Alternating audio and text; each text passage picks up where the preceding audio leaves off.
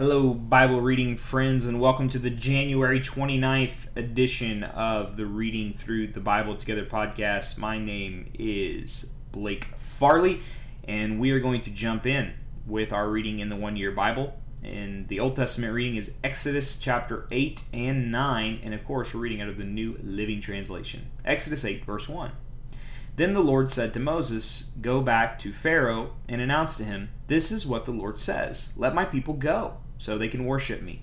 If you refuse to let them go, I will send a plague of frogs across your entire land. The Nile River will swarm with frogs. They will come up out of the river and into your palace, even into your bedroom and onto your bed." Gross. "They will enter the houses of your officials and your people. They will even jump into your ovens and your kneading bowls." Doubly gross. "Frogs will jump on you and your people and all your officials." Then the Lord said to Moses, "Tell Aaron, raise the staff in your hand over all the rivers, canals, and ponds of Egypt, and bring up frogs over all the land." So Aaron raised his hand over the waters of Egypt. Frogs came up and covered the whole land. But the magicians were able to do the same thing with their magic. To which, why would you want to do that with your magic? But that's not the point of the text. Anyways, focus, Blake. "They too caused frogs to come up on the land of Egypt. Then Pharaoh summoned Moses and Aaron and begged, 'Plead with the Lord to take the frogs away from me and my people. I will let your people go so they can offer sacrifices to the Lord.'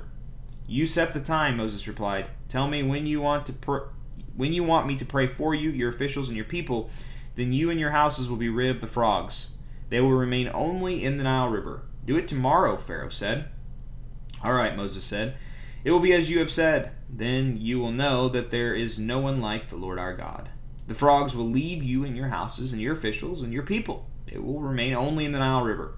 So Moses and Aaron left Pharaoh's palace, and Moses cried out to the Lord about the frogs he had inflicted on Pharaoh, and the Lord did just what Moses had predicted. The frogs in the houses, the courtyards, and the fields all died. The Egyptians piled them into great heaps, and a terrible stench filled the land. But when Pharaoh saw that relief had come, he became stubborn.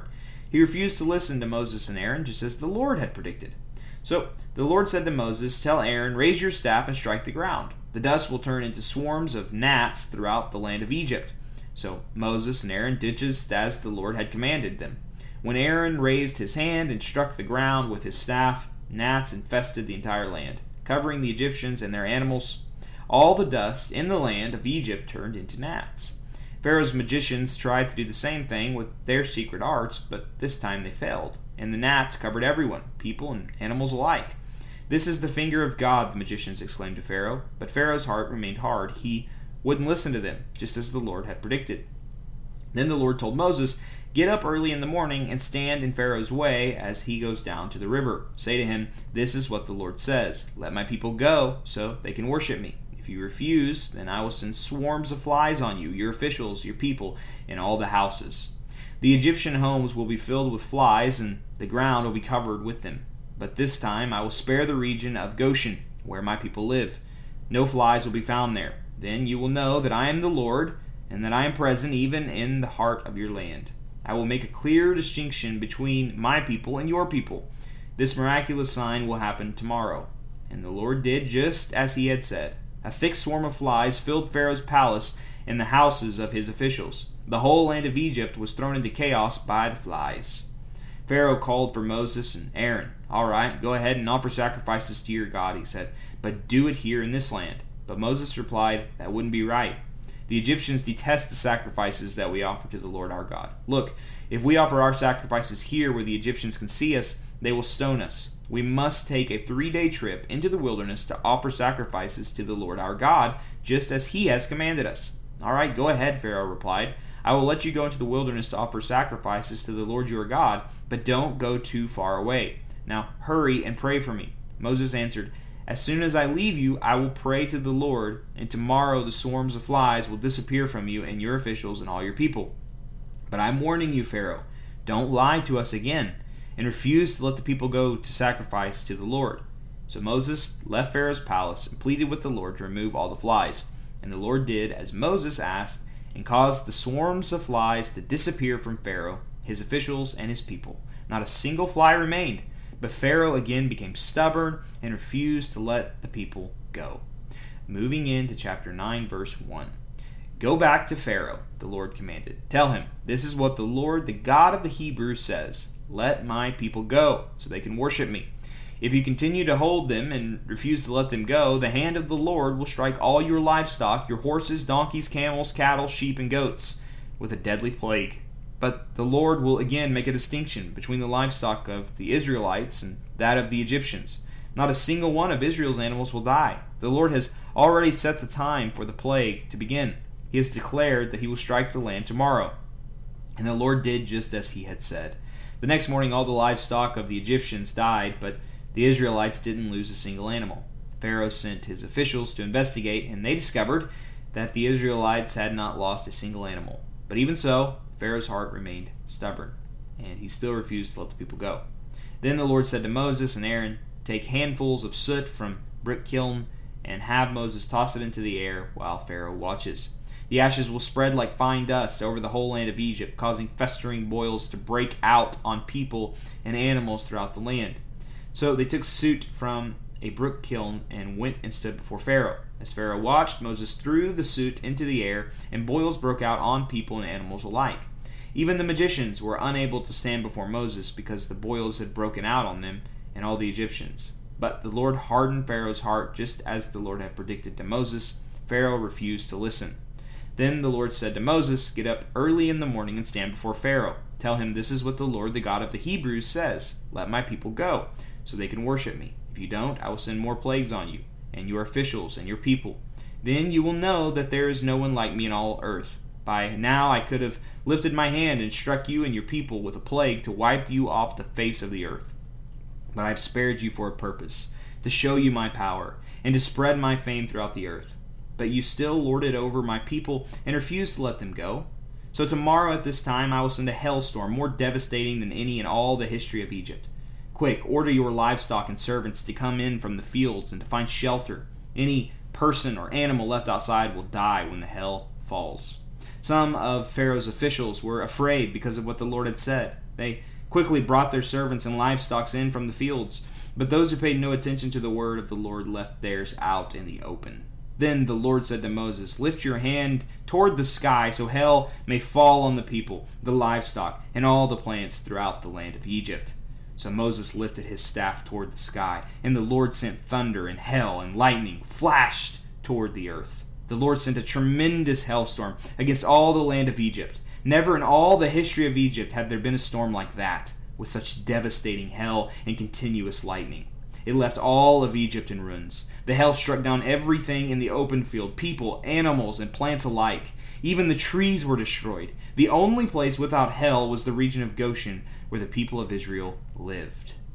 Let me read that again. The only place without hail was the region of Goshen, where the people of Israel lived, where God's people lived.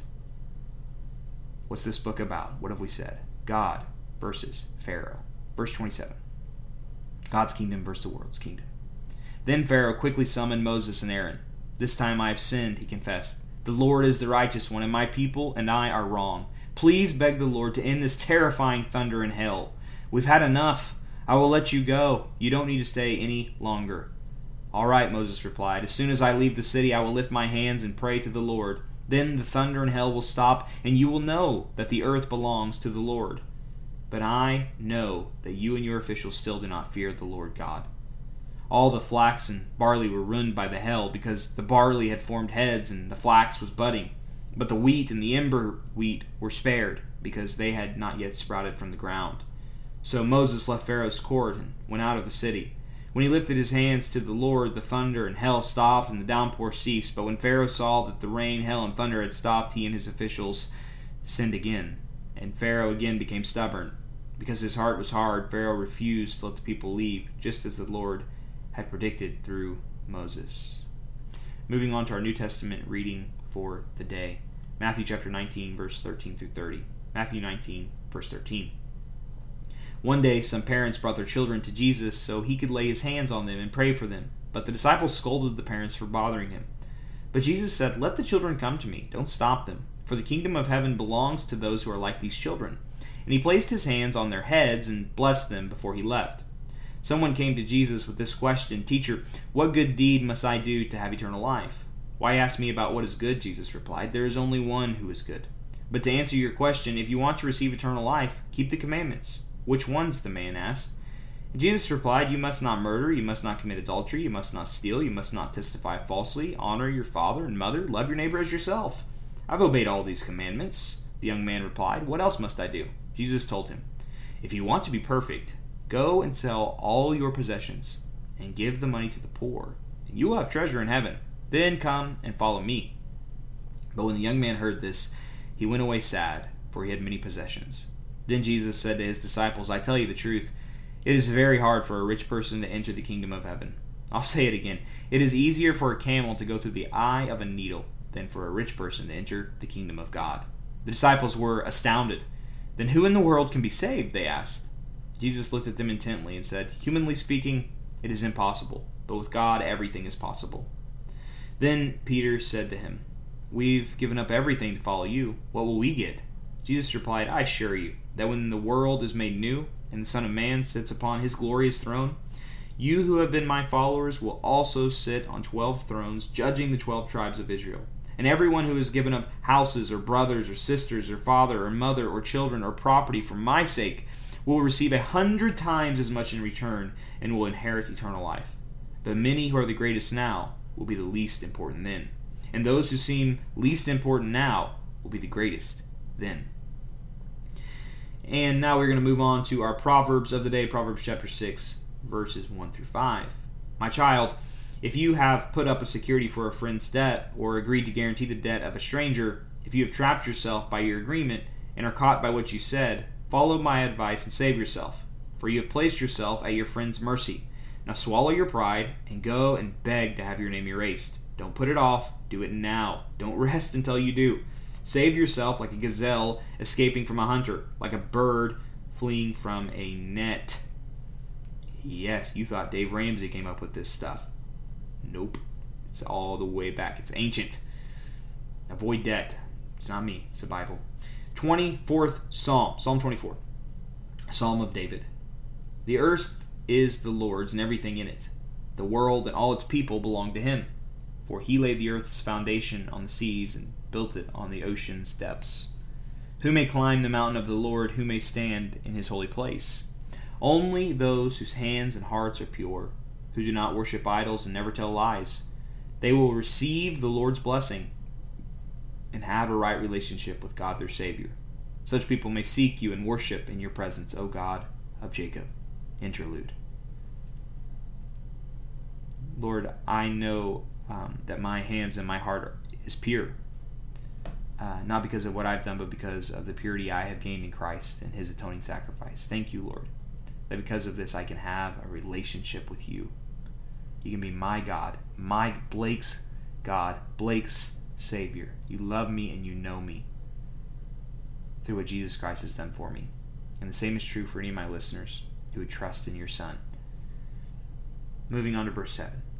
"Open up ancient gates, open up the ancient doors, and let the King of glory enter. Who is the King of glory? The Lord strong and mighty, the Lord invincible in battle. Open up ancient gates, open up ancient doors, and let the King of glory enter. Who is the King of glory? The Lord of heaven's armies. He is the King of glory." Interlude. Lord, you are the King of glory, and let us with all that we are and all that we have worship and praise you today. It's in your name I pray. Amen. Well, thank you for joining me for today's reading, and I hope to see you back here tomorrow for another day of reading through the Bible together.